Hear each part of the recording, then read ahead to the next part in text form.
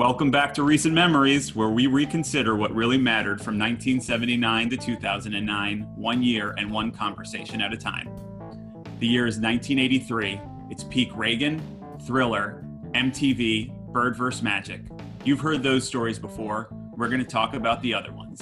This is Season 1, Episode 4.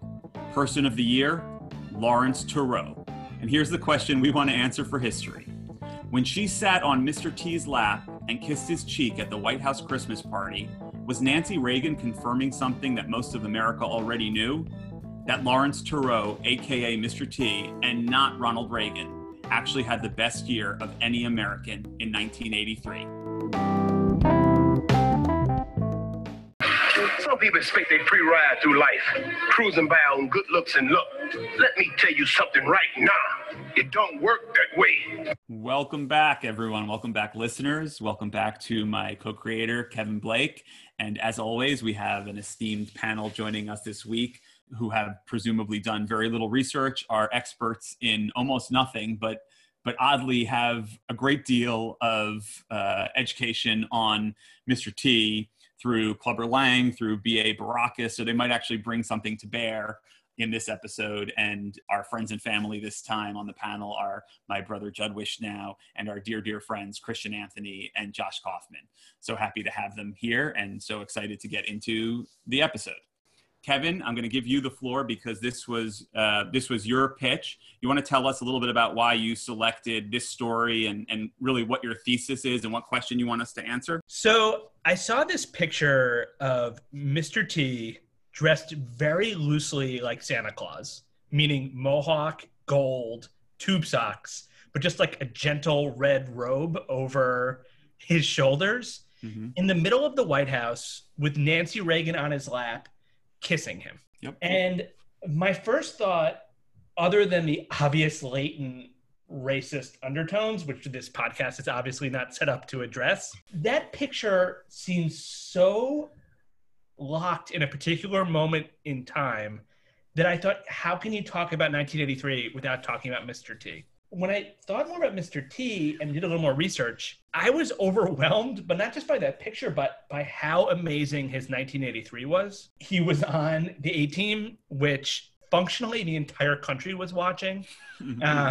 He was a lead in a movie directed by young Joel Schumacher. His products were everywhere, and I just thought, almost like that Babe Ruth line about how he had a better year than Calvin Coolidge, and that's why he got paid more. I think Mr. T had a better year than Ronald Reagan. And when I saw that Time Magazine, you know, obviously, which was a pretty conservative publication in the early 80s, gave the Man of the Year award to Reagan, I thought that might be an injustice. And I thought we needed to talk through whether when you put Mr. T's year into focus, whether he really was the man of 1983, meaning two things. One, he had the best 1983, and two, that year, his year could only happen in 1983. Okay, so we're here to right a wrong. There was an injustice, and it's time to fix it.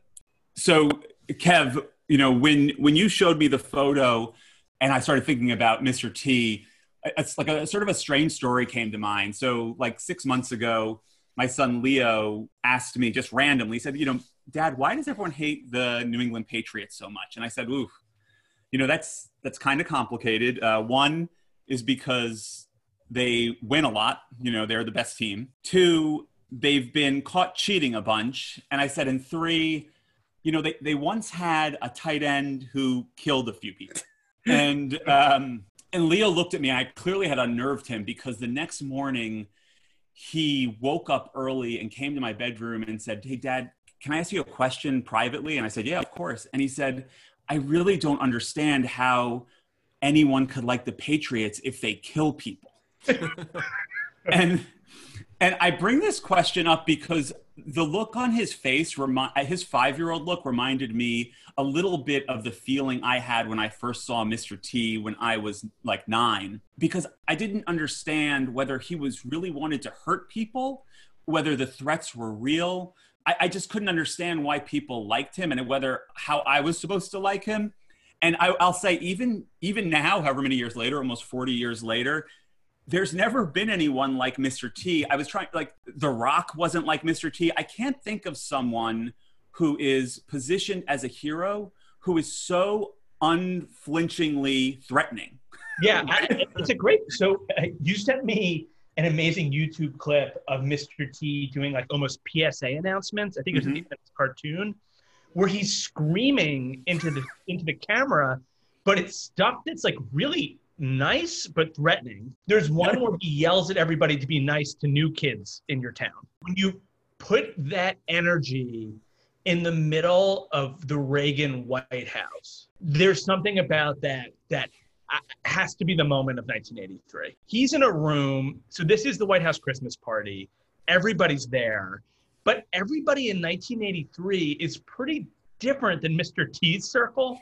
It's like Casper Weinberger, probably like maybe Rumsfeld's invited, people of that ilk.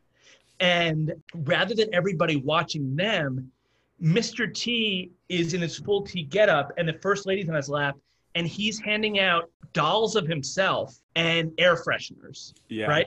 And when Nancy Reagan kisses him, he yells, "Wow, wow, growl, wow, Burt Reynolds, eat your heart out." Yeah, I was trying to paint a picture of who was in the room. So yes, Casper Weinberger, Lizzie Dole was in the cabinet at that time in '83. George Shultz, of course, and then George Herbert Walker. And then I was wondering if GW was there, like a young GW.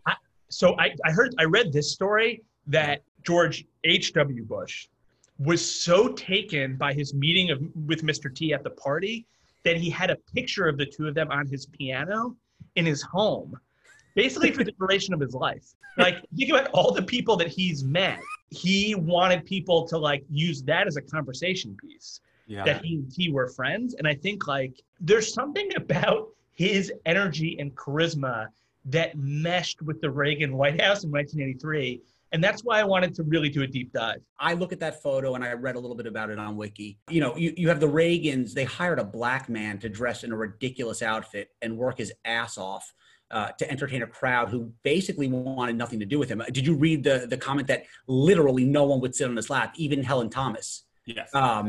So, my whole thought when I saw this, all joking aside, was to me, this was a photo op for Nancy. So, Kevin, I read that same quote that Judd shared about Helen Thomas. Do you think the implication was that Helen Thomas was just sort of progressive socially, or that she was desperate sexually in some way when they said even Helen Thomas wouldn't sit on T's lap? I don't know. I mean, as we discussed, it's hard for me to understand this setting. If you think about any other first lady or any other action star, it's hard to understand. Like, I don't know the equivalent would be in the 50s, but could you like Mamie Eisenhower sitting on somebody's lap, or like if Michelle Obama was sitting on like Stone Cold Steve Austin's lap? Like, there's something that's so incongruous. I mean, Helen Thomas could have not sat on it because it's really strange, right? Yeah. It's a really strange dynamic. Yeah, T might have been too hot. Like, I think on some level he was too hot. I heard that he was actually asked to leave before dessert was served. No, really?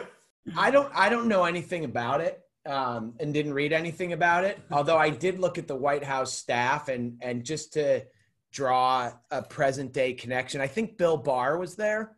And I also think Bolton was there.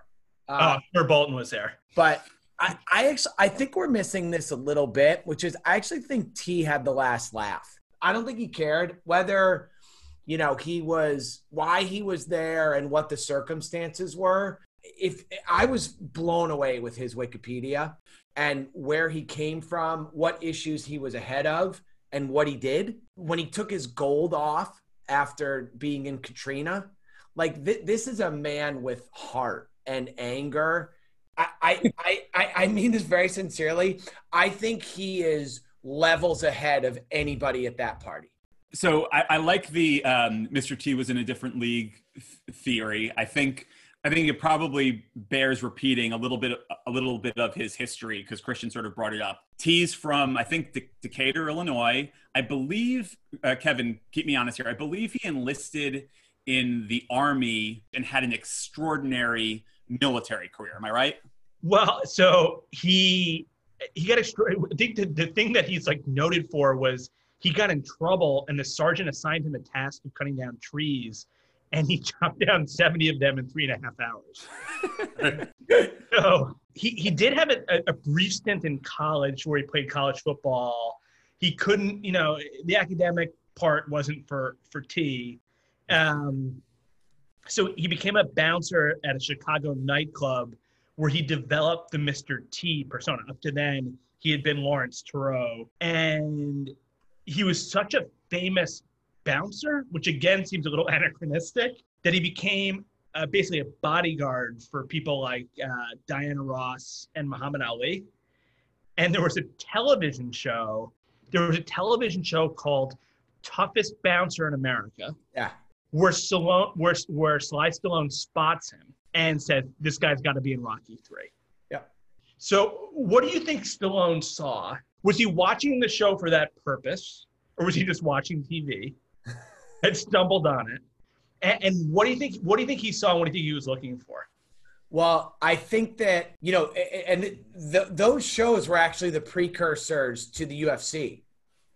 There was a concept before it called Tough Man that I think those evolved into or something. And if you know Mr. T's record in those, he was winning 3-round fights in 51 seconds. They didn't even make it out of the first round. So and I actually, as I thought about this, there's a very interesting theme. And Maddie, I think you brought up The Rock.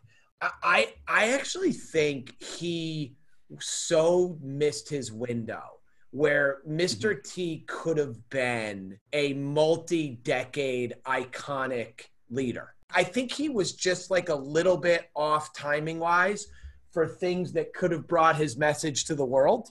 And I think it's an interesting thing to sport, but I'll come back to the Tough Man thing. So yes, first of all, I think Stallone is home. I think he's on an enormous couch, one that you and I would appreciate and know how to lay out. And I think he's sort of half in, half out of consciousness, and he sees this thing and he perks up. So I actually think there's like a interesting parallel between Stallone spotting T and the way Jurgen spots Rocky. Oh, yes, for sure. In Rocky 1. I think there's something like he needs somebody and, he's going through Mackley Green, he's going through different people, and all of a sudden he sees T, and the same way that Apollo gets really excited, it's very, no, it's not very American, it's very smart. That I picture Stallone in a room with a lot of business people debating, and it's in the background where the TV's on, right? And he goes, shh, like that. And he goes, watch this. He goes, that's the guy we need. But don't you think there's a fascinating, you're coming, think about the Stallone villains. You're coming off Apollo, and then why does T fit? You have to up the ante. You literally have to up the ante. You have to remember, Stallone is literally a genius at casting. He made a guy like Burt Young a household name. He literally took Burgess Meredith from obscurity to superstardom. You have someone like Burgess Meredith. You have someone like was a huge star. You bring in someone like Mr. T. I don't think it was a hard call for him. That was like scoop of vanilla, scoop of chocolate. I do think there's an interesting trajectory in the first 4 Rockies where each opponent ends up getting stripped of empathy and likability. I mean, Apollo, as hateable as he was, everyone admired him, knew he was great, and they showed enough of his family where it was hard to despise him. Clubber, he has no family. He lives alone. He trains alone. He eats alone, and kills Mickey. So he's eminently hateable. And then the only way to one up that was basically to insert a cyborg, a steroid injected cyborg in 4. There's something. I wonder if the hateability of the villains made the films better or worse, or if we were missing something. Well, Maddie, let me add something to that, because I think that's if you take that though. Both Apollo and Drago, and I'd love the group's thought on this. Both Apollo and Drago came back as part of that redemption. How does Stallone bring T back for redemption? That's a great question. So that pub, in my mind, that's the most unanswered question in all of the Rockies, which is why the second greatest fighter of that generation, Clubber Lang, just falls off the face of the earth. I always think about it. I think it's the Mickey murder. I mean, say what you want about what Drago did to Apollo. It was in the ring. right? Yeah. For him to shove a frail Jewish manager and kill him, I don't think you can. I think the audience would have revolted if you bring him. But is the implication that like the authorities told him like lay low and like we'll forget about it? But it's manslaughter. I mean, he's legally culpable. Well, Kev, if you're a defense attorney, Yeah. do you take the Drago defense or the Lang defense as a winnable case? Oh, I think Drago. I think charging Drago would be a miscarriage of justice. And I think the referee if tried to stop the fight. If I were defending Lang, I would say you need to plea out. Like, I don't know, like, it's on camera. You shoved him for no reason. And like he invited James Brown dancing, and then I don't think, and then I think in terms of moral culpability, I think Rocky might have more moral culpability than Drago. Kevin, wait a minute. I mean, we could talk tobacco litigation all day. What about Mickey's underlying condition? I'm with you, matter. It's never going to stand in court. I mean, I'm with you. Mickey was basically a light breeze away from death's door. I don't want to pull rank here, but ask your wife. Okay, Kev. Yeah, I mean the boys at Wachtell Lipton did pretty well with Philip Morris for a long time with that defense. What is Clubber Lang? What is it manslaughter? What does he get? It's manslaughter. No, I think he walks out scot-free on Christian's point that Mickey had horrible underlying conditions. Anyway, all right. Well, we're getting a little far afield, but to bring it back, so Rocky III, as we all know, is 1982, right? And that puts Mr. T, Lawrence Tureau, on a different level. And now he's really ready to be rolled out to America. Yes. And the way that happens is through two different vehicles, the most famous being the A-Team. It's hard to, in today's world, understand how popular the A-Team was.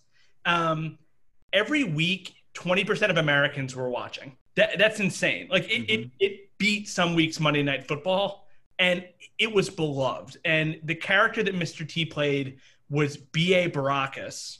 The B.A. stood for bad attitude. Yep. And again, it was this combination of being extremely angry and wildly confrontational with a kind of soft spot. Like, so they made him, the only thing that he really had was he was angry, he was a good mechanic, and he was neurotic. And he wouldn't fly. Right. That was his neurosis. Yeah. They had to, they drugged him. On almost every episode, it was like a question of like drugging this crazy guy so they could fly him away. Yes. Yeah. So just for those who either didn't see the movie or don't remember the show, the premise of the A-Team is it ran for about 5 seasons, and that it was 4 special forces sort of army vets who were court-martialed for a crime they didn't commit. They escape a military prison, and then they're on the run as mercenaries to the extraordinarily wealthy in incredible situations, right? And outside of B.A. Baracus, the main stars were Hannibal, played by George Peppard, who is not just sort of the organizer and the brains behind it, but is described as a master of disguise. Then there's Face Man, Murdoch, who's the crazy pilot and driver. Now, I didn't remember this about Murdoch, Kevin. Maybe you did. But Murdoch was institutionalized in a veterans hospital. So anytime they needed a driver or pilot, the A-Team had to bust him out of a hospital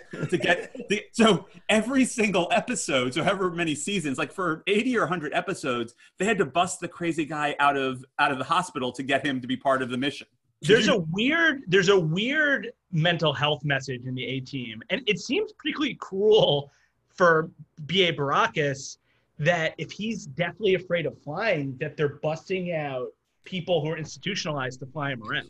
Yeah, and drugging him. Yeah. Oh, it's horrible. It's horrible. My favorite part of the A-Team was not when they would drug Mr. T, but when he would be in the air and then would occasionally wake up. He would actually have to act as a terrified person who would then pass out again. And, he would do a lot of like sniffing and then, eyes kind of rolling into the back of his head. And it was the most acting that he ever did. And if any of you have ever seen it, any one of us on this panel could act like drugged, passed out people better than Mr. T. He is completely incapable of any sort of versatility within his acting. So, Matt, that's a good segue to a quote that I saw from Mr. T that I really like. When he was asked by a reporter whether he'd ever seen the A-Team movie that came out more recently, He said, "I didn't watch the A-Team movie. I'm an artist. You can't repaint a Rembrandt. You just can't duplicate that. I don't care who you get. We had lightning in a bottle, so just leave it alone. No, I didn't watch it. I was in the real thing. I didn't need to watch it." So I think I have a theory about my overriding theory about Mr. T, I think flows from that well, which is I think it might be the opposite of what Christian said. I think he might have hit a window where there was literally nothing going on. And like literally somebody with almost no talent of any kind who had some charisma and it was a little distinctive could have broken through in the way he did. My theory is he could have only done it in 1983. And my backup for that is when I Googled 1983 for this podcast, it's literally the most uninteresting, boring, vacant year ever. I couldn't find anything. I'm curious what you guys did, but we hope the listeners are enjoying it. I know. We take the proprietors of Recent Memories take issue with that. I will. So I'm on Team Juice on this argument, and as I think I'm the only one who recently rewatched DC Cab. Did anyone? CA, do you remember watching it when it first came out? Yeah. All right, let me tell you a little about DC Cab, and I'm going to use it as jujitsu against your argument, Christian. DC Cab came out in early '83, and the premise of it is Albert Hockenberry wants to save his late father's war buddies cab company, and he has to assemble a motley crew of cab drivers for the DC Cab Company to save it against the local rival Emerald Cab Company. I'll tell you a little bit about who's in the movie. Mr. T plays Samson, one of the DC Cab drivers. Also in that motley crew is Gary Busey, Marsha Warfield from Night Court, Bill Maher, comedian Paul Rodriguez. It was written and directed by Joel Schumacher. And having watched the movie, here are some of my observations. Not only can Mr. T not act, he's only capable of speaking in one tone. It's the I pity the fool tone. And after about every 5 or 6 words, he has to stop either to breathe or to think about what the next words are. And then he just says the next words in the same tone. The other thing is, and this, I'm having trouble reconciling this with Rocky 3, so maybe you guys will have an opinion on this. Mr. T can't move. He's asked to dance or to do other physical things in the movie, and he is stiff as a board. So I left watching DC Cab basically saying the difference between him and, say, The Rock is that The Rock has range and talent, and Mr. T had one mode and one talent. And that's honestly what I left DC Cab. Well, I got to respond on this because I feel very strongly, and I appreciate those arguments. Think about this man, and I'm not making a talent argument, so I'll even give you guys the talent piece. But let's look at who this guy's life yarn has intersected with. Okay, we've already got the Christmas party and the world leaders of the time.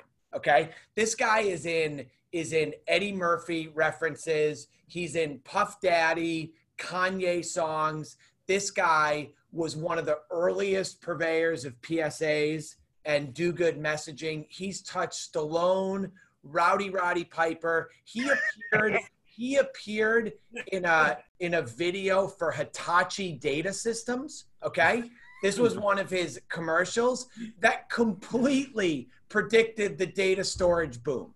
Okay, this guy has touched everything. He's at Katrina, rescuing people, taking off his gold. He's at the forefront of every major political and social issue across decades. I'm sorry. This guy has touched everyone. So here's the claim I would make. I think Mr. T might be more like the Forrest Gump of his generation than like The Rock. He's just somebody who happened to be in the right place at the right time and time again, rather than somebody who was there on merit. Because having watched DC Cab, I really can't find the merit. The Rock followed and plugged himself in to already existing things. It's like the guy starts with an eyebrow raise and now he's got a vodka line or a tequila line. Okay. You're like 5 years late on the tequila line. Okay. But he'll do great with it. Mr. T was the one who kicked those doors in. I'll give you that. And I think that's a huge difference. I'll give you T as the pioneer. I want to circle back to the A-Team in a moment, but first I just wanted to pose one thing to the group. DC Cab cost $7 million to make and made $16 million at the box office. I just want to give you a comparison though. Teen Wolf cost $1.2 million and made $80 million. What did DC Cab spend the $7 million on? And I really don't know. I have no idea. Gary Busey was like 5 years removed from a Golden Globe Award nomination. So I'm wondering if Busey signed on for like $6.5 million. DC Cab is the cheapest made movie I've ever seen. It really does make Revenge of the Nerds, which it kind of presages a bit, look like Jurassic Park. It is such a cheap movie. Well, Matt, I assume Mr. T got paid a lot of money for that. He was already a household name, no? It was early. It was coming. So that's the other question. Do we think that T negotiated hard and got like $5 million for the appearance? I think T had all back end. I feel like Don King might have been involved. I think T was the biggest expense. For the life of me, guys, I can't figure out. It's the shittiest. It's like the lowest quality movie I've ever seen. What about Schumacher blowing it all on poor special effects? Oh, right, poor special effects, or like a below the line item, which is sort of just described as admin, which is like cocaine and hookers. But guys, wait, this is unfair. Like, if you compare this to Teen Wolf, sure, but like this movie made money theatrically. Let's not top line. That. Yeah, top line, it did. People came to CT after Rocky III without question. Let's circle back to the A-Team. The A-Team ended, about 4 or 5 years after it started. I just want to run through a quick list of some of the guest stars who graced the small screen on the A-Team, and just kind of get some quick thoughts on how this makes people think about the A-Team. Some of the great names: musician Isaac Hayes, musician Rick James, the legendary Joe Namath.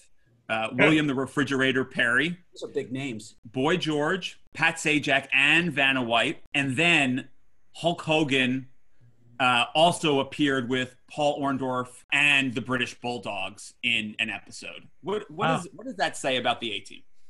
Well, it says one thing to me, which is that 90% of those are there because of Mr. T. And the only person, Pat Sajak was pulled by Face or Papard. Everybody else is there because I love the conversation between Mr. T and the British Bulldogs. Do you assume that T asked them? Like, are you saying that Mr. T, like they said, T, do you think you can get the Bulldogs on? And he's like, I'll try. And then he calls the Bulldogs. There seemed to be some discord between Papard and T, which I really liked that T dismissed. But I wonder if there was some friction because all the great guest stars were coming because of T. Yeah. And then Papard overcompensates and like gets Burt Lancaster to come and like pull this like old Hollywood thing where T's getting Orndorff and Papard's getting Lancaster. I think there was a struggle for tagline supremacy between the two. So if you guys remember, Hannibal's tagline was, "I love it when a great plan comes together." And T had a bunch of taglines. Obviously, "I pity the fool," but he also used to say Hannibal's on the jazz when Hannibal was sort of like masterminding something. And I think there might have been a little bit of competition between the two for who could get a better tagline. What you doing, sucker? I think I'll get out for a minute. What's going on here? This road leads directly to the airport, Hannibal. This road is nowhere near the airport. Without question, the A-Team was epic. It was extraordinarily popular, very cheaply made, pretty poorly acted, but incredibly popular and of the moment. And it really was Mr. T who made that possible. It's a cultural force where there's nothing comparable now. I think that, Kevin, brings us a little bit to Mr. T's special sauce. So there's a bunch of questions. I think we started scratching at it in the Rocky III discussion where we were ostensibly getting to was Mr. T the pioneer, a self-made pioneer, or did Stallone make him? Here's a question that you posed to me, and I didn't have an answer, so I wanted to throw it to the panel. In the '83 White House Christmas party, Mr. T was giving out air fresheners.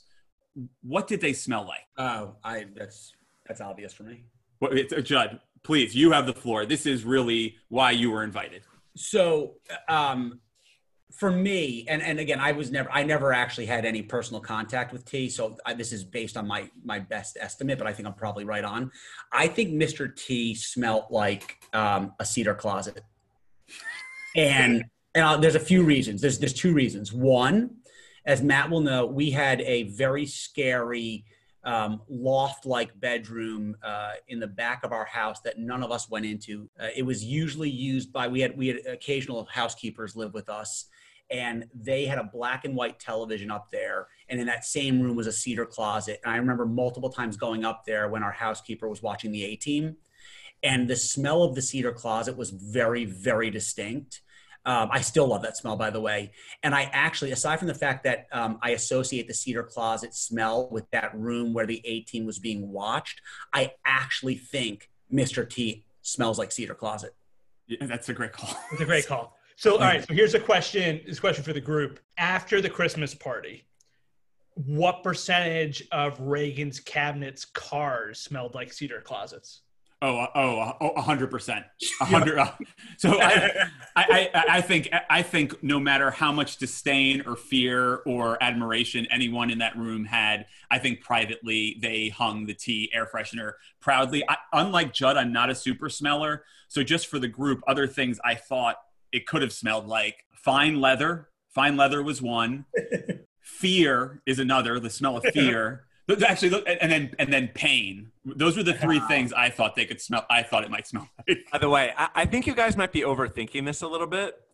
Whenever I think of Mr. T, I think of there was a magician who worked the Burger King birthday parties in my town in Michigan where I was growing up. And he was a little bit similar. He was a huge guy who was mean to all the kids when they went up on stage to do a trick with him, but everyone loved him. And all of his candy was always had a cotton candy theme to it, and it made everyone so happy. I think, honestly, he was the biggest star in my town by a factor of 10. I think the talent level was almost identical.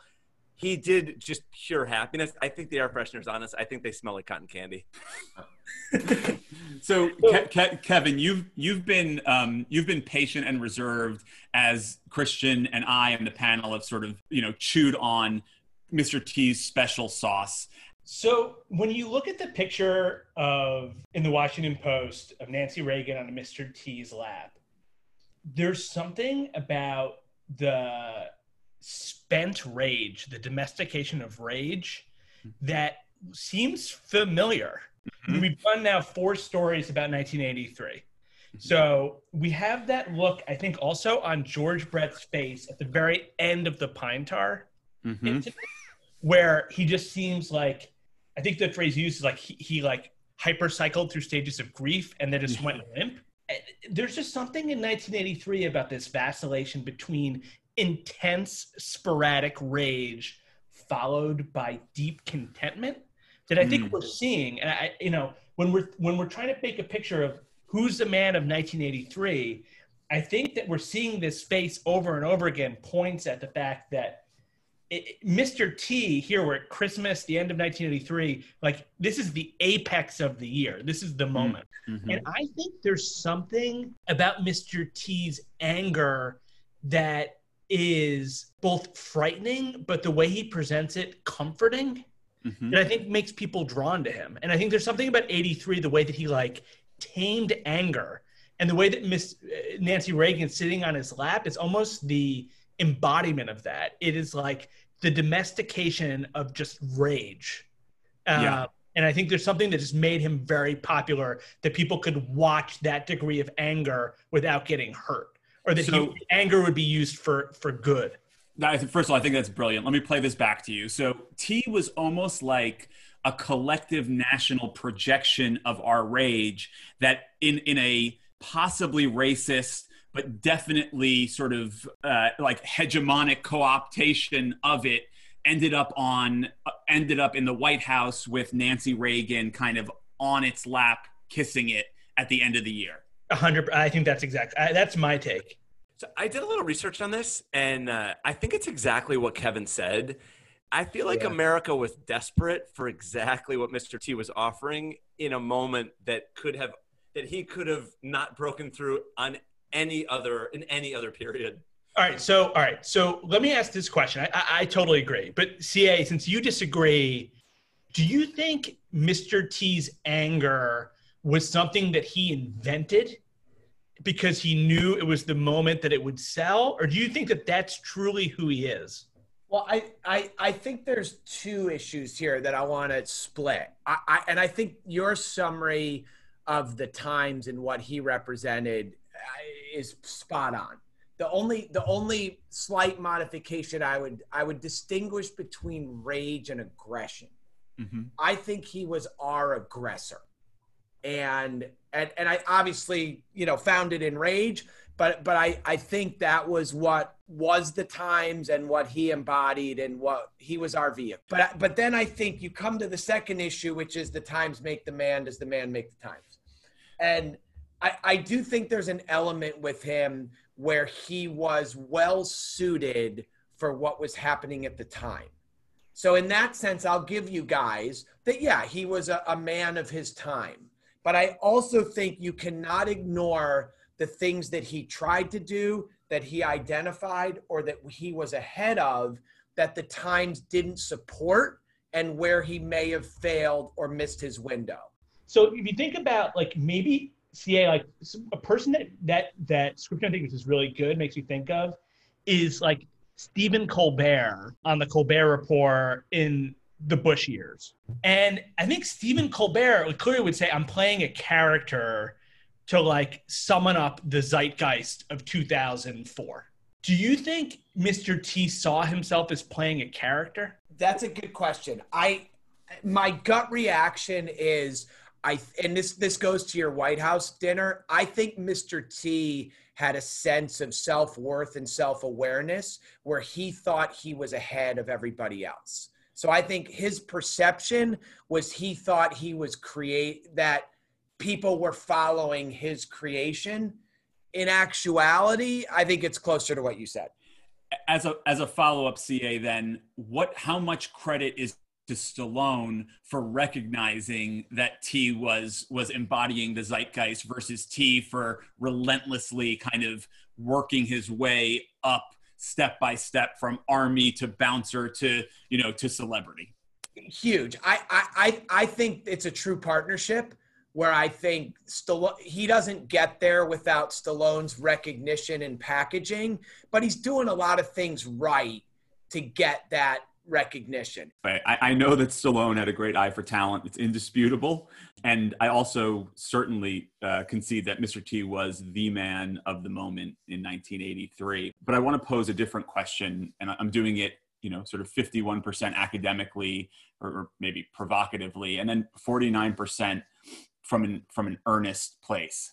We don't really know a lot about how tough of a tough man T was, or I should say, we don't have a lot of evidence. I've scoured the internet for video evidence of the toughest bouncer competition, found nothing, which I think is curious. The only people I've seen him fight are Roddy Piper and one other wrestler. And he's sort of lumbering. He's also undersized. Mr. T is maybe 5'10". He looks big compared to Stallone, but everyone looks big compared to Stallone. And basically this is what we know about T. Although he beat Balboa in the first fight, Balboa was basically catatonic every round after Mickey's death. And then in the second fight, he gets annihilated and never returns to the ring. We know that he, chops down a lot of trees, and we know that he likes to talk tough to kids. But I'm not sure that he's ever faced a real opponent. So I just want to ask the group, what evidence do we have that Mr. T is not a pussy? So, Muhammad Ali chose him to guard him. Yeah. So that says something. Hey, Kev, what if? So I was sort of deep diving the dark web, and I found on one message board that that's actually a misnomer, and that he was really the bodyguard for Leon Spinks. If that's true, does that change? Does that change it? No, it doesn't. No. You're talking about the 0.0001 toughest people in the world. All right. So the only defense that you have is that T was the bodyguard to either Muhammad Ali or Leon Spinks. That's because I feel like that's in the court of law. You're not confident going with that case. I feel pretty good about that. I mean, I think a little bit depends on like what you mean by pussy. I mean, he played college football. He was a bodyguard. He was a bouncer. Yeah. He looks. I mean, he's certainly in good shape. Yeah. I wonder if it's the undercurrent of just how nice he is, and even though he's yelling when he does PSAs, telling people to like cough in their arms, like whether that like undercuts his tough guy persona, I'm not sure. It's the tube socks. So I can think of two defenses for him, and I think they're both pretty powerful. The first defense is the fact that he has the courage to leave his house looking the way he does and to show up and to enter into the paradigms that he enters into, wearing what he wears. Like, if I have a shirt that's 12% too big or large, I feel self-conscious all day. He's walking around with like people in suits, people in different outfits. He's wearing a mohawk, a vest with the arms ripped out. Like he knows who he is, and I feel like he's comfortable with it. And to me, that's a real type of genuine manly courage. And then in my research, I found an episode that I felt was very persuasive. And that was when he beat cancer, I think in the mid 90s. I'll just give a couple of quotes to back up the point that I think speak for themselves. So he once said, and I don't have the exact context for this, but he once said, "If you don't remind me I have cancer, then I won't remember because I'm too busy living."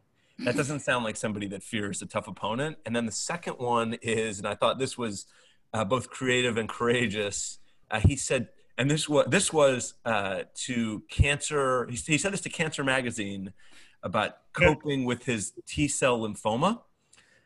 He said, "Can you imagine that? Cancer with my name on it, personalized cancer." And that was all he said. And to me, that was just kind of like... For the T-cell. He thought the T-cell was named after him. Whether it was specifically named after him or not, it's got his name on it. And he wasn't going to let anything with his name on it beat him. It was very clear. That's very good. All right, I'll leave this one be because, as you know, I do think that he was the person of the year for 83. But here's what I would say. Whether or not he was tough, I don't know. You guys provide good arguments. I'm just not sure, other than the cancer bout, that he actually was tested by an opponent. His great opponent was Mickey. Yeah, and he resorted to crime. And he killed him. That's right. Now everybody listen up. We're gonna talk about strangers. You gotta learn how to deal with them. You gotta.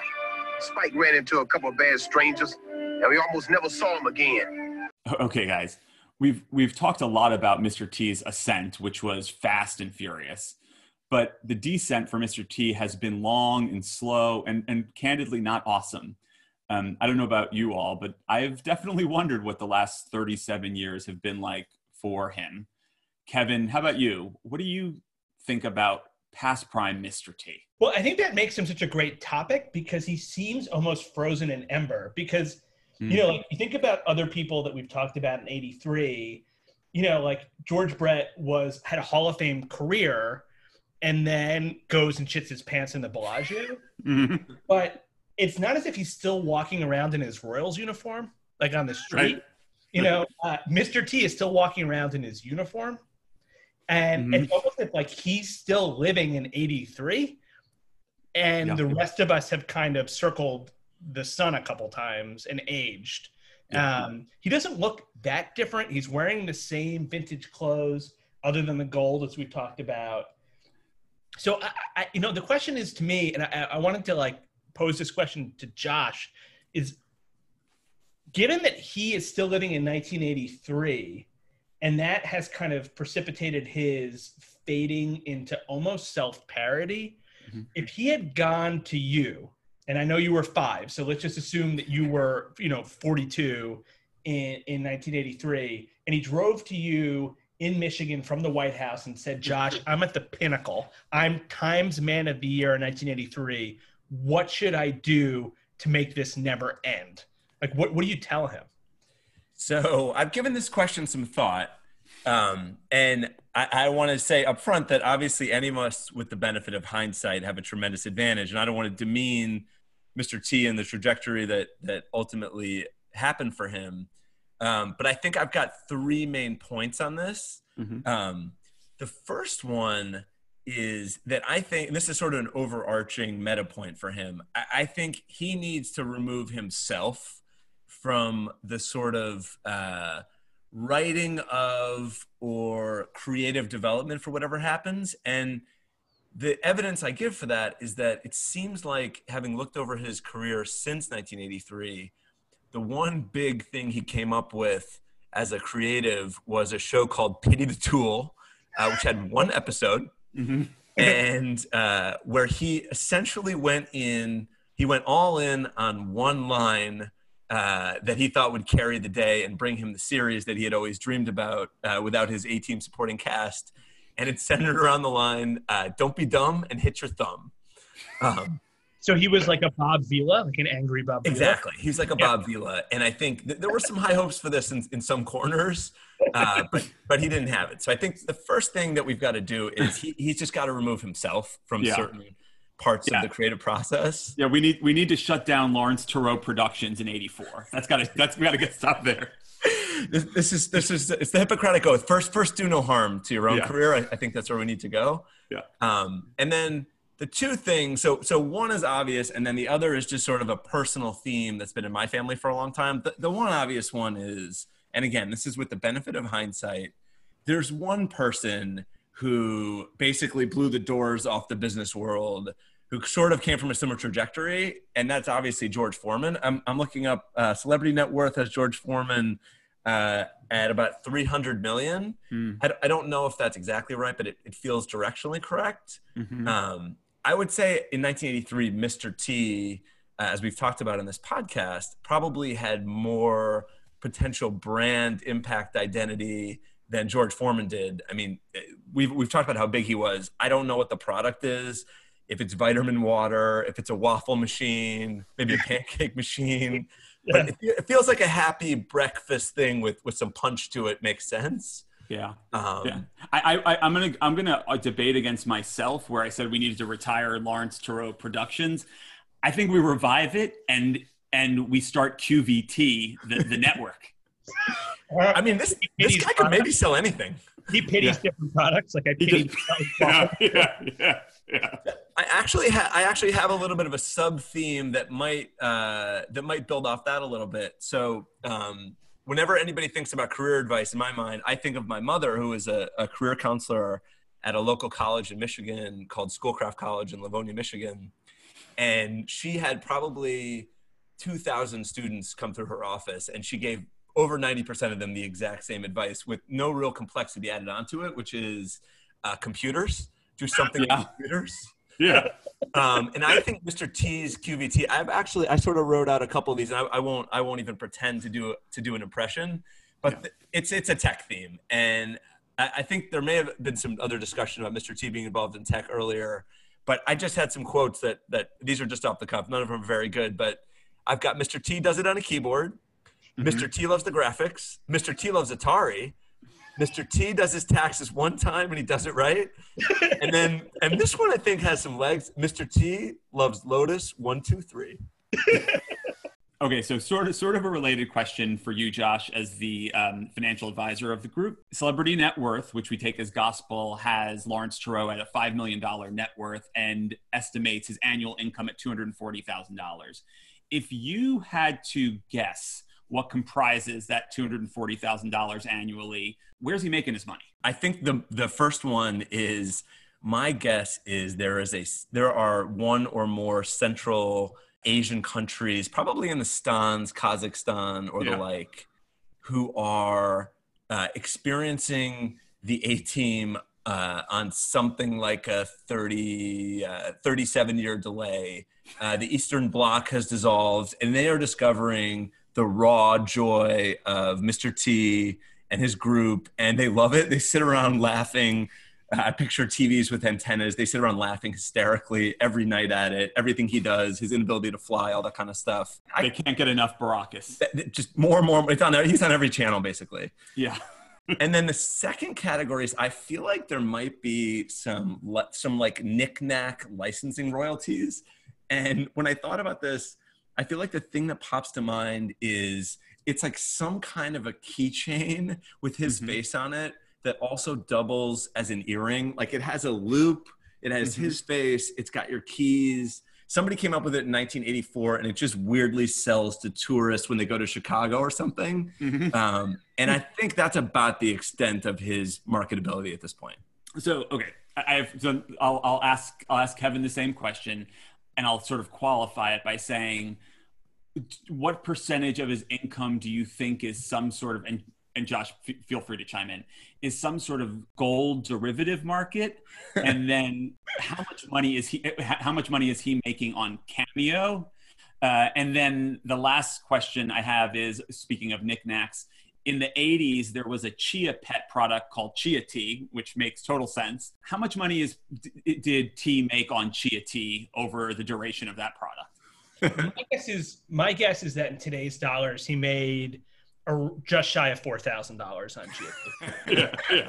And then what else? What else is in his portfolio? Is it gold? Is it Cameo? How else is he making $240,000 a year? I would probably take the under on that number. Is my guess, just like doing some quick Googling. I don't know about the residuals for the A-Team. I think that if he's making $240,000, it's almost all A-Team money. I don't know what type of deal was structured. I saw that his jewelry, his gold collection in 2010 was appraised for just over six figures. So I think if he's tapped into that, I think it's not generating that kind of money. So I think when you piece together like appearances at like maybe Comic-Con type things and cameos, maybe some like odd 40-year-old birthday parties where he's flown in, I don't think it's reaching the 240. That seems high. Well, which leaves me to believe that to whatever extent it even approaches 240, Josh is right that it's 80 or 90% that he's on channel 0, 432, 11, and 27 on basic cable in Kazakhstan. Like that's the only thing that makes sense. I should say one thing. He has been recently in a Snickers commercial. Yes, good call. So I don't know how much Mr. T would pull for a Snickers commercial. Matt, you're the only one who's been in a commercial on this podcast. Yeah, I think that's 235 of his 240. So I'm a little bit worried about what next year looks like for Turo. Okay. All right, so let's circle back to the ultimate question of this episode, which was Mr. T 1983's Man of the Year? And to sort of set it up, I just want to read a couple quotes from T, and then I want to then explain the rules of how we're going to vote. So a couple quotes from T. Number 1, to the women and children, T stands for tender. To the bad guys and thugs, it stands for tough. He says, letting out a loose growl, I'm tough when I have to be, tender when I should be. Another quote, I pity the fool who drinks soy milk. And then the final quote I want to share to set the stage. That's a great quote. It's a good one. I remember one time I tried to pity this fool. He told me his name was Jeff. He was married. He pulled out his wallet and showed me 3 pictures of his kids. Kelly, Robert, Brittany. Real cute kids. Don't get too close, man. It's hard to pity a fool if you get too close. That's such a great PSA. Okay, which brings us to the vote. And again, the question is, who really should have been Time Magazine's Person of the Year for 1983? The answer in reality was who won it was Ronald Reagan, but that doesn't necessarily mean that's who should have won it. I'm going to propose 10 nominees. You all can do write-ins if you want, and we're going to give 10 points to your first place vote, 5 points to your second place vote, and 2 points to your third place vote. And just as clarification, when we say Person of the Year, we are asking who had the best 1983, not who was the most famous. We're not asking, who was the most influential. We're just saying who had the best year. in no particular order, we're going to start with the 5 people that are sort of mandated by recent memories bylaws. And those are the winner of the award, Ronald Reagan, the winner of the Time Magazine Award. Jim Steinman, of course, the writer and producer of Total Eclipse of the Heart. George Brett, who had a great season, but is most notable for his tar incident, and then a couple decades later for defecating in his pants once or twice a year. The next one is sort of a duo. It's a buddy movie. Eddie Murray and Cal Ripken, World Series winners, number 1 and 2 in the American League MVP voting. Joseph Williams, the lead singer of Toto, who wrote and performed the great hit Africa. Number 6 has been canceled, so I think it's probably a tough vote, but Michael Jackson. Number 7, astronaut Sally Ride, the first woman in space. Number 8, actor Alan Alda, who that year sort of retired MASH and in one of the most watched TV shows in the history of TV. Number 9, Harrison Ford, who was the star of Return of the Jedi, the biggest box office success of the year. And then number 10, basketball star Dr. J, who along with Moses Malone led the 76ers to a NBA title. And Mr. T, obviously. And of course, thank you, Kevin. And of course, Mr. T, number 11 on the list, number 1 in our hearts, Lawrence Tureau. So I'm going to give everyone just a couple minutes to assemble their top 3, and then we'll reconvene.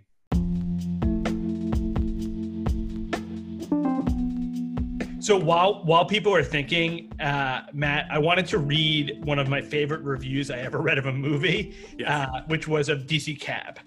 The conclusion was, by any rational measure, DC Cab is pretty terrible. And the other final word was, the script is ostensibly a comedy, but most of the humor is unintentional.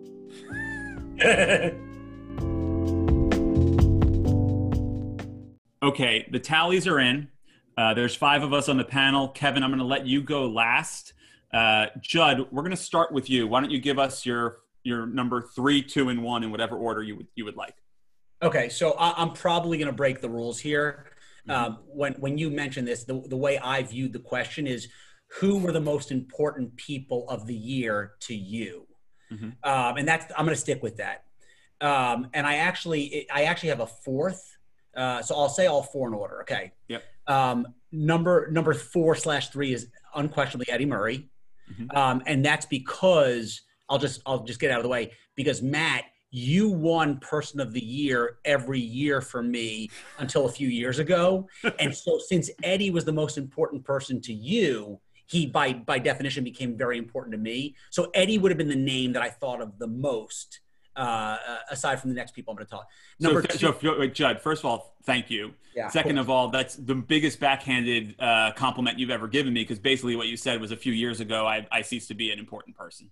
Just not as important. Not as important. Not as important. Thank you. I'm just kidding. After, I guess, ahead of Eddie Murray would be Ronald Reagan. I remember when Ronald Reagan left office, I was legitimately nervous. There was something about him that was so comforting. And actually, Matt, you know this is true, because I had a lot of confusion when I was young. I had trouble distinguishing between whether or not Ronald Reagan was family or not. Right. There was something about him that felt like a grandfather. Yep. So he was very important to me. Number 1 is sort of a joint response. So I think it's hard for people like me to remember that there was ever a Rocky 3, because what happened with Rocky 4 changed all of our lives. But before that, Rocky 3 was my Rocky 4. I used to watch it every day with my friends on VHS. And there was no duo that I thought about more in 1983 than Stallone and T. They were the people that were on my mind every single day, because I watched it many, many times, and I always thought about their second fight. And so for me, 83 was Eddie Murray, Ronald Reagan, Stallone and T, and if you count Matt would be number 1. But if we want to remove him from the list for posterity purposes, Stallone and T are number 1. I will happily accept the write-in ballot, but I got Murray in 3rd. I got Reagan in 2nd, and I know you're splitting it with Stallone, but I'll keep T in the 1 spot. That's fine. Good. Obviously, excellent ballot. Excellent ballot. Juice, you're up. So my number 3 actually is Alan Alda. I frankly, I remember just people talking about the frankly sonic boom of the end of MASH. And it was basically like the biggest thing ever in the moment, I think. And even though apparently he isn't Jewish, he was the one actor that I always pictured basically hanging out at my grandparents' country club in Florida and being everyone's favorite person. And just the image of him makes me happy. So I want him on my ballot. Number 2, and Matt, you sort of alluded to this, but I'm going to go with Dr. J and Moses Malone. Probably, I think Moses was the MVP that year or the finals. But the only team in a 7-year span to win the NBA finals that didn't have Magic or Bird, pretty impressive stuff. Yep. And then this is going to be politically incorrect, but I feel a little, not to overly reference basketball, but I feel a little bit about the number 1 spot here the way I feel about LeBron in the last 15 years, which is that basically he's the MVP every year. And on any objective, fair measure, there's literally no argument against it. And to me, MJ, Michael Jackson, was that same phenomenon. Like, there was nobody bigger. There was nobody more important. Juice, just to be clear, we're recording because just so that we have this on posterity, Juice is Team Jacko. When people recontextualize history for their own purposes, they have their own agenda. I'm just purely answering on the pure merits of what I think is happening here. And hand off to UCA. What's your ballot look like? Borrowing themes, I think, from both of you guys. First of all, Judd. I think Judd gives a wonderful testament to brotherly love, and I actually think it's quite sweet. Juice, I actually thought about I excluded a lot of people because I thought they were one-trick ponies. So I get that theme, and I think there's a lot of people who just excelled in single areas. So I found myself looking at people and nominating people who I thought had real crossover global reach and appeal. So that brought me number 3 to Reagan. Yeah. And the only thing I would add is, and much of this is still relevant in my life today. There's a quote from him at the beginning of Def Leppard's The Gods of War, where he says, I've replayed it a million times. I actually ran to it yesterday morning, where it says, he counted on America to be passive. He counted wrong. But that quote alone you're going to get to my top 3. Number 2, I had Dr. J and Mr. T as 2 and 1 respectively. And then I realized as I wrote their names down, I just it's nice. It's like 2 letters, a period, and a letter. So I liked the flow of Dr. J and Mr. T. Yeah. I think it's Gaddafi, by the way. It's Gaddafi. Oh, it's Gaddafi. Okay. And Dr. J, in the same sense that I felt like he transcended his lane, and it's you have to watch that just because Mr. T is fresh in our mind that he doesn't, that doesn't automatically elevate him to number 1. But like after today's conversation, it's so clear that it's a runaway. Like I don't even think number 2 is close to this guy. And Judd, like with the kids at home, every morning I've been watching different YouTube training montages. Of course. And your question that I like when I saw Rocky 3, I thought, how do you find a villain who's tough?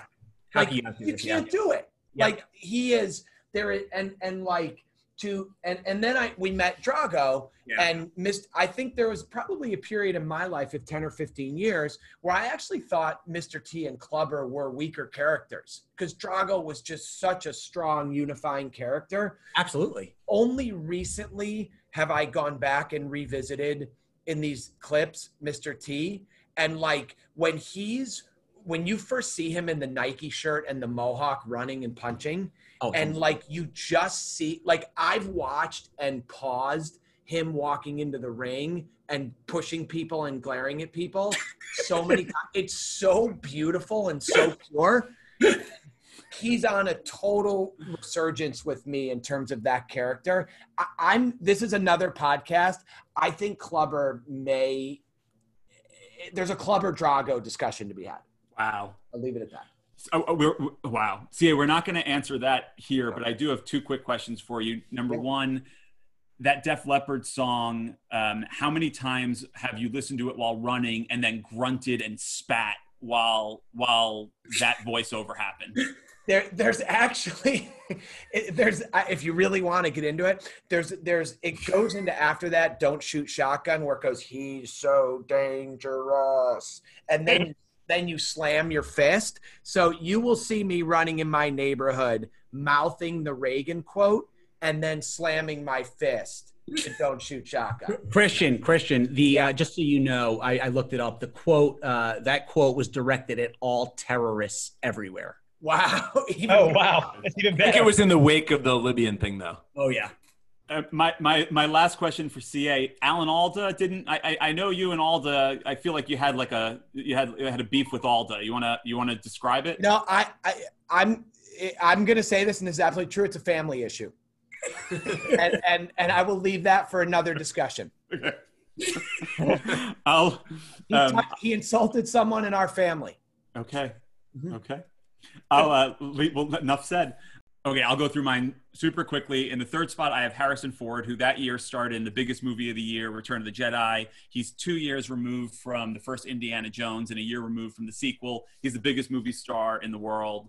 And he finally wins Carrie Fisher over in the third part of the trilogy.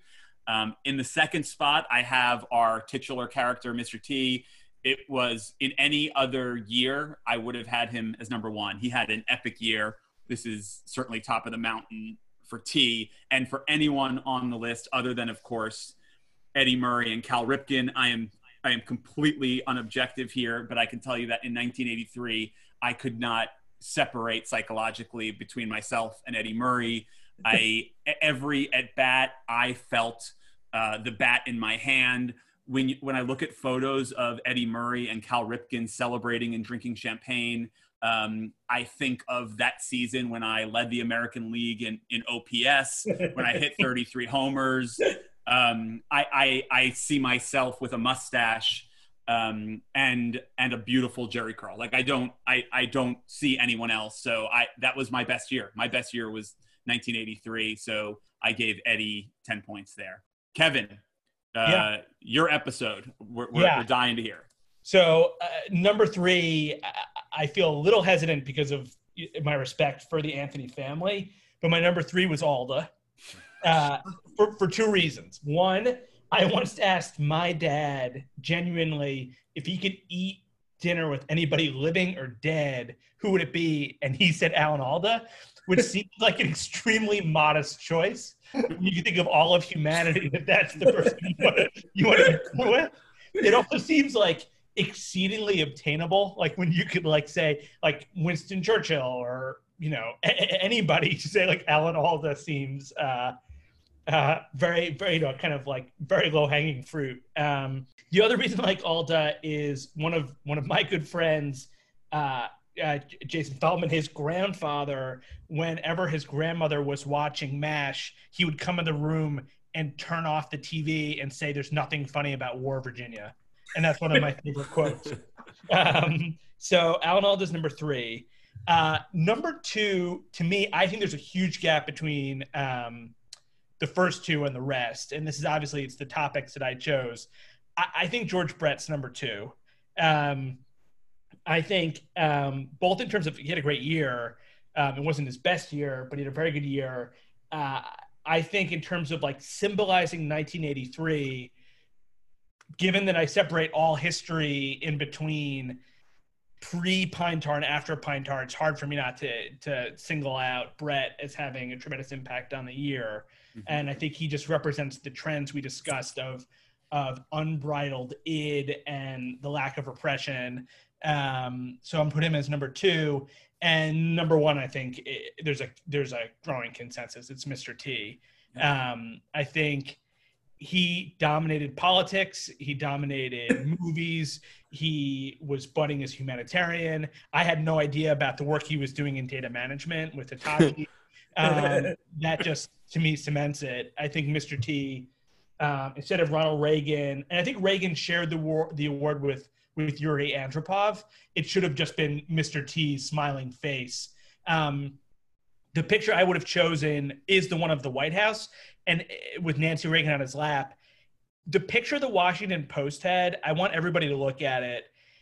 There's something about it where he looks so at peace with her on the lap. He had just gotten a kiss. And there's something about him that just almost looks like flaccid. He looks so gentle and peaceful, and his mouth is open, almost like childlike. And I think it is just one of the best pictures I've ever seen in my life. So I have a theory about that because I've seen that picture. I wondered if Murdoch from the A-Team had slipped in and had injected him with a sleeping aid to just sort of calm his nerves before the flight back, before the long flight back. Wow, great ballots, everyone, except for Juice, of course, who left Mr. T off the ballot. Just why don't we recap? In third place, we actually have a tie. So thanks to Team Jacko, Michael Jackson tied with Dr. J. I think we're going to give the jump ball to Dr. J on that one in third place. I couldn't be more pleased to have the Eddie Murray, Cal Ripken buddy movie in second place, and thanks in no small part to Judd and I. And then, not surprisingly, the rightful Time Magazine Person of the Year for 1983 was Lawrence Tureaud, aka Mr. T. We did it, guys. We did answer the question. I think we corrected a wrong for history. I still think there's probably, to Christian's point, another full episode about Clubber versus Drago and ultimate Rocky villain supremacy. But I think we did answer an important question about an important year. So I think we got it right if you define the question in the right way, which is, if you think about the man of the year, meaning that he is the embodiment of 1983, I think it has to be Mr. T. Because Ronald Reagan or Michael Jackson, were they more iconic or influential over 1983? Probably. But I think you could take both of those people out of that year. Like Ronald Reagan could also be the man of the year at many other times of year in the 1980s. He's still like a dominant intellectual force, or he was up until 2016 over the Republican Party. And Michael Jackson, had maybe nothing that reached the heights of Thriller, but was maybe the most iconic musician for 20 years. Mm-hmm. Mr. T, you really can't take out of 1983. Mm-hmm. And I think if we're developing a theme on Recent Memories about what it meant to be in 1983, I think he's the man of the year. Hey, Mr. T here. Have you ever been accused of doing something you didn't do? Well, it happened to me in Mexico City, and I got thrown in jail for it. Yes, an emphatic yes, Kevin. Thank you for the story. Thank you for helping us right or wrong. Thank you to our panelists in this episode, Judd, Josh, and Christian. And thank you to all you listeners who suffered through over an hour of deep dive into the year Lawrence Tureaud had, and for helping us answer the question, was Mr. T the rightful person of the year? Clearly, the answer was yes. Be well. Take care, everyone.